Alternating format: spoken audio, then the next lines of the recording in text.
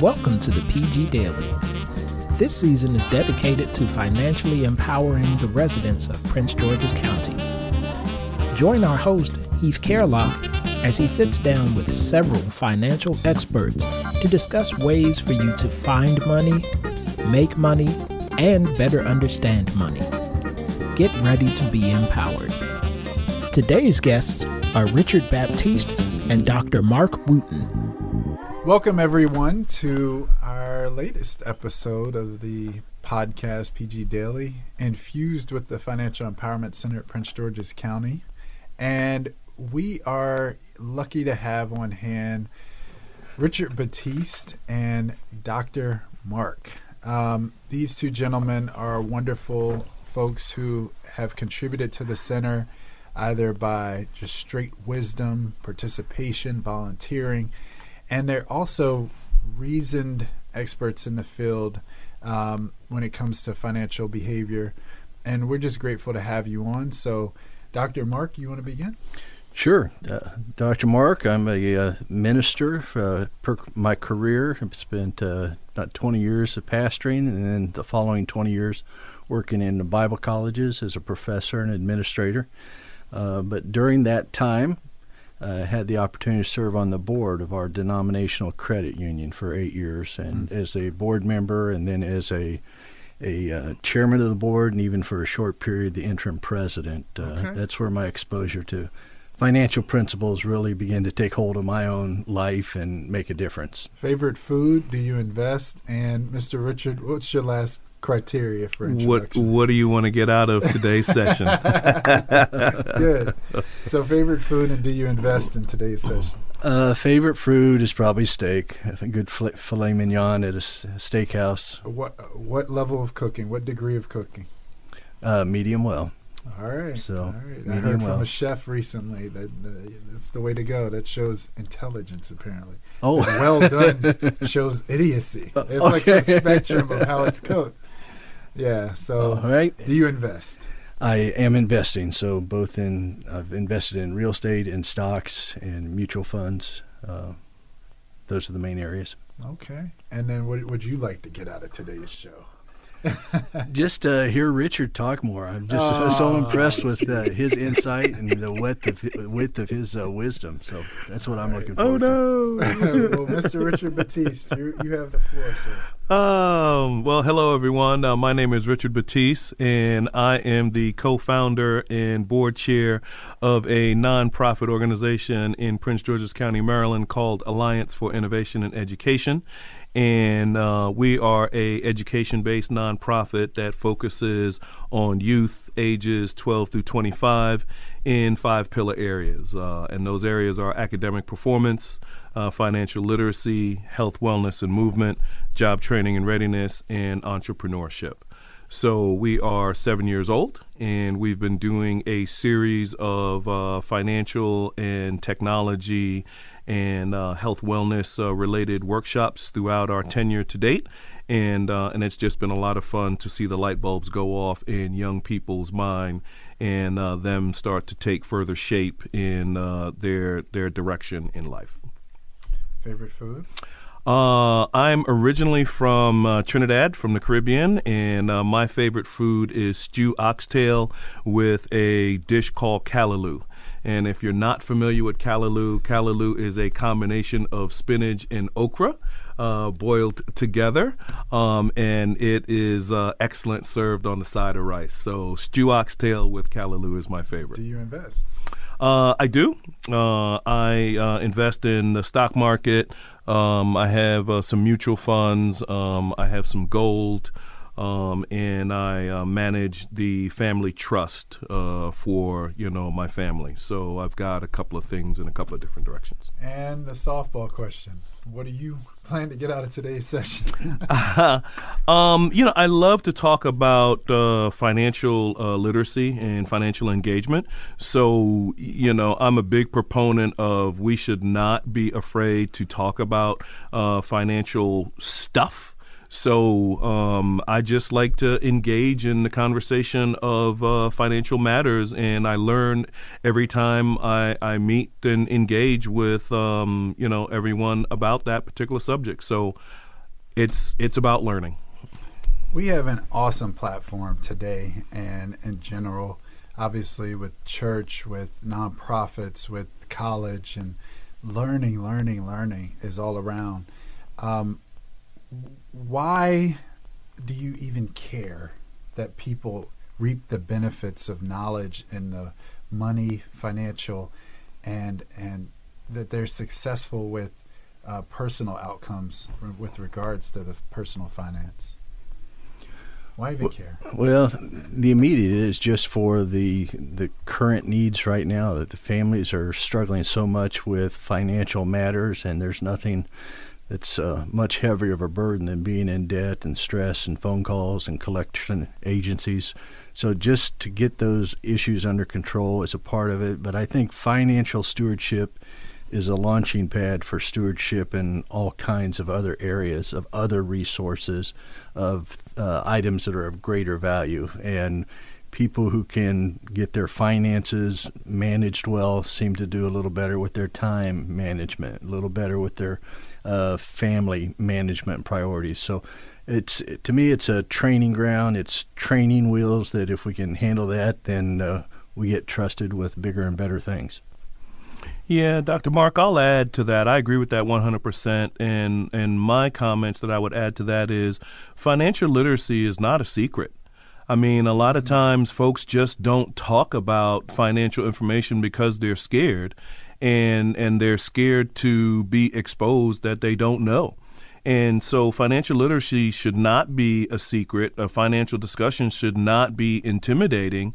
And, you know, one of my passions around it is to just have an open discussion and break down, you know, various financial topics and what's currently going on in the marketplace and just the foundations. Once folks understand the foundations and they realize this is not really complicated, it just puts them at ease to start paying attention to their financial life a lot more seriously. So at the center, part of the mandate that I get is, hey, we're here to improve credit, increase savings, reduce debt, increase the use of financial products that put folks and the community members on a path to wealth building and financial stability. And when I look out over all the people we've served in the last 3 fiscal years that I've been a part of this machine, I think about how to get people from paycheck to paycheck and budgeting to assets and investment and net worth, which a concentration on net worth and valuing that. So, Dr. Mark, can you tell us the 3 biggest realms of kicking 3 biggest net worth builders that could really kick folks' sort of learning on money and earnings on money in the high gear?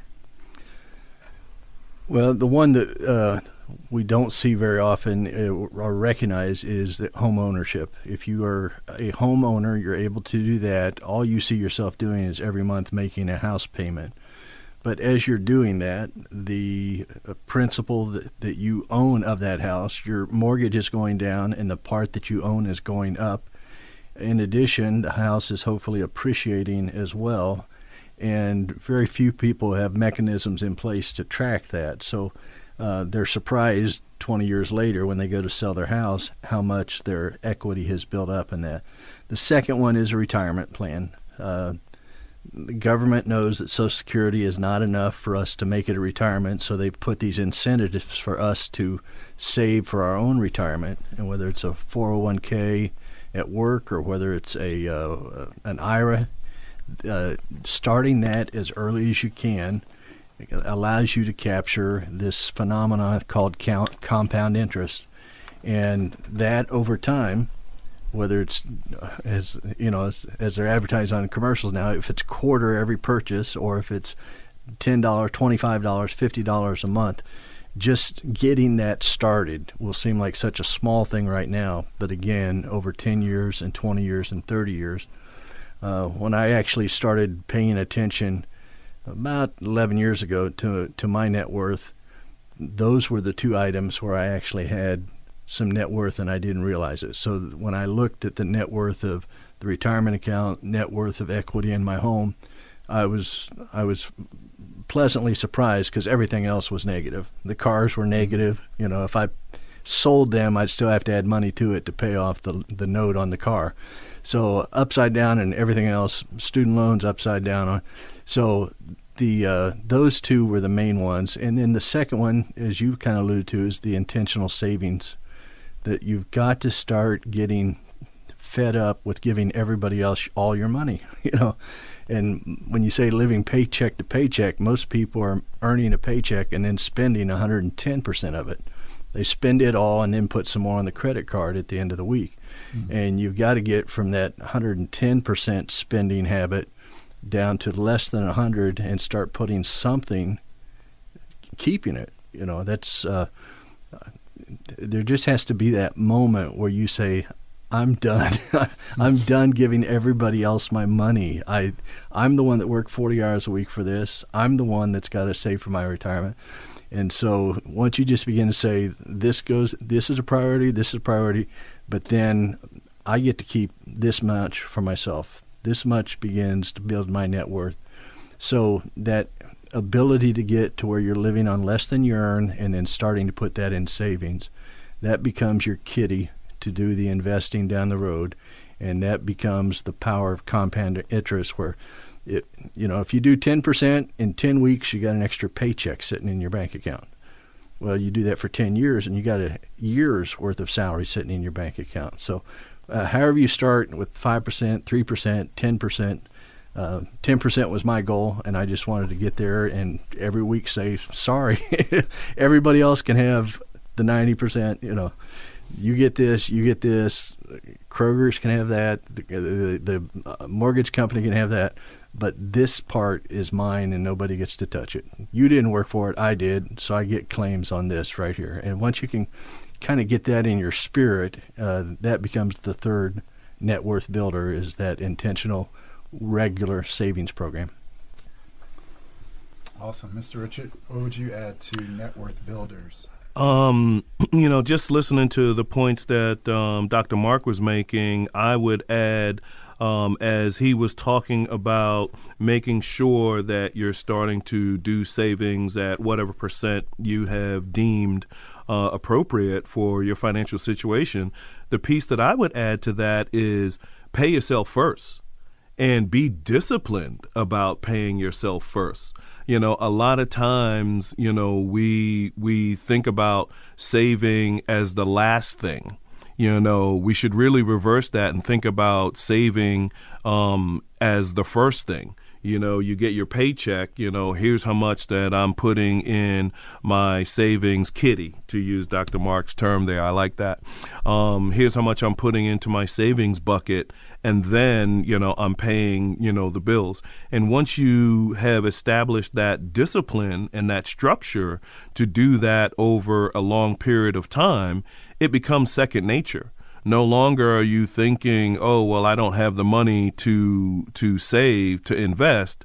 Now you've created the structure and you've created a pile of money that you then have in fact saved, and you can go off and invest or do other things that you've wanted to do. So what I would add is definitely the mindset of paying yourself first and being diligent about that, and not allowing life's situations to deviate you from that discipline.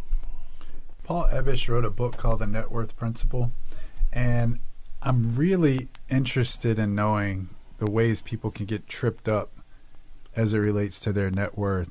These, as he connotes it, these 11 bombs to net worth. Can you delineate a few of them, if not all 11? One of the major ones is, as we've been talking about, you get this savings and you get it up to a point where you say, oh, wow, that's enough to buy a big screen TV. And then you go buy it. Okay, so there goes your savings. You set yourself back now 3 months on your program. Or even worse, you go out and you borrow, put it on a credit card or a 24 months, zero interest type of thing where they'll offer at the furniture store. And invariably, that doesn't get paid, and all the fine print usually says that the interest we didn't charge you, we've been keeping track of, and if you don't pay it as you agreed by the end of the 12 months or 24 months, it does get added back on. So what you've been thinking was no expense, no interest, all of a sudden you find out they have been keeping track of it. So whenever you buy something that is depreciating, you want to pay cash for that as often as you can. If it's appreciating, then you can consider borrowing against it. But don't buy things that depreciate on credit as rarely as you possibly can. And don't get that savings built up to a certain level and then be impressed by it and think what you can go buy with it. The goal is that savings is there as your investment for the rest of your life. The goal is that savings account earns more than you're making at your job, and that's your retirement day. That's the day you get to say, now I can do what I want because my money is working harder than I am, so I'm taking off. All right? Not that you have to, but that's the freedom day is when that money. So it's like, well, what if I get that much and I get to retire and then I die and I don't spend it?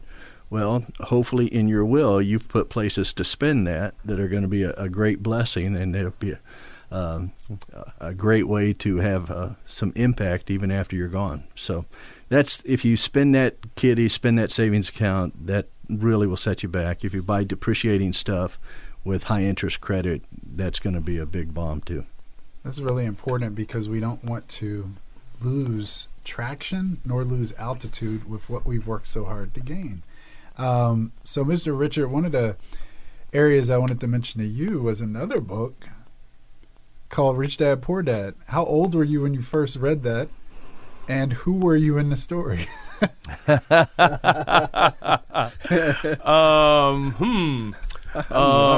Kiyosaki. so yes, Rich Dad, Poor Dad by author Robert Kiyosaki. Fabulous author, businessman, self-help, investor, and on and on and on. Let me think here, Heath. How old was I when I first read that book? I was 23 or 24 when I first read that book, and it changed my mindset, tremendously about thinking about, money management, investing, assets, liability, quite significantly, because, I would say prior to that, I was probably poor dad, in terms of my mindset and my methodologies on how I went about things. I had started to do some investing, early on after I graduated college and I started working, because I had somebody pull me aside. I had a manager pull me aside and talk to me about just investing, and because it was my first job that I was working after college, they thought it was important that I at least knew about investing. But it's one thing to hear someone tell you about investing and money management. It's a whole nother thing to actually embrace it and do it and make it your own. But back to your question, Heath. So I was 23, 24 when I first read Rich Dad, Poor Dad. Definitely I was poor dad when I first started out. And I think after reading the book and I read Rich Dad, Poor Dad, and I also read Cash Flow Quadrant in close proximity, his second book in the series. And then, as I continued to work, my mindset started to change, and I started to evolve into the rich dad philosophies, and it is a wonderful mindset change in terms of how to think about money and money management and assets, and I think the key as well is once you're working and you have income coming in and you have expenses and you have decisions to make, this is where the power of the Rich Dad, Poor Dad lessons really come into play, because if you're not working, while you can learn and understand the concepts, if you don't have any income coming in and opportunities to obtain assets and deal with liabilities, you may read it, but you may not necessarily understand it. So once you start to put the principles in practice with your own money and you start to build assets and you start to try and reduce your liabilities and you try and get out of the infamous rat race, as Mr. Kiyosaki puts it, you really, really start to understand how assets work for you and liabilities work against you. This podcast was recorded at Prince George's Community Radio, located on the campus of Prince George's Community College. The music for the podcast has been provided by David Smalls, and the PG Daily is executively produced by David Smalls. Join us next time for more financial empowerment.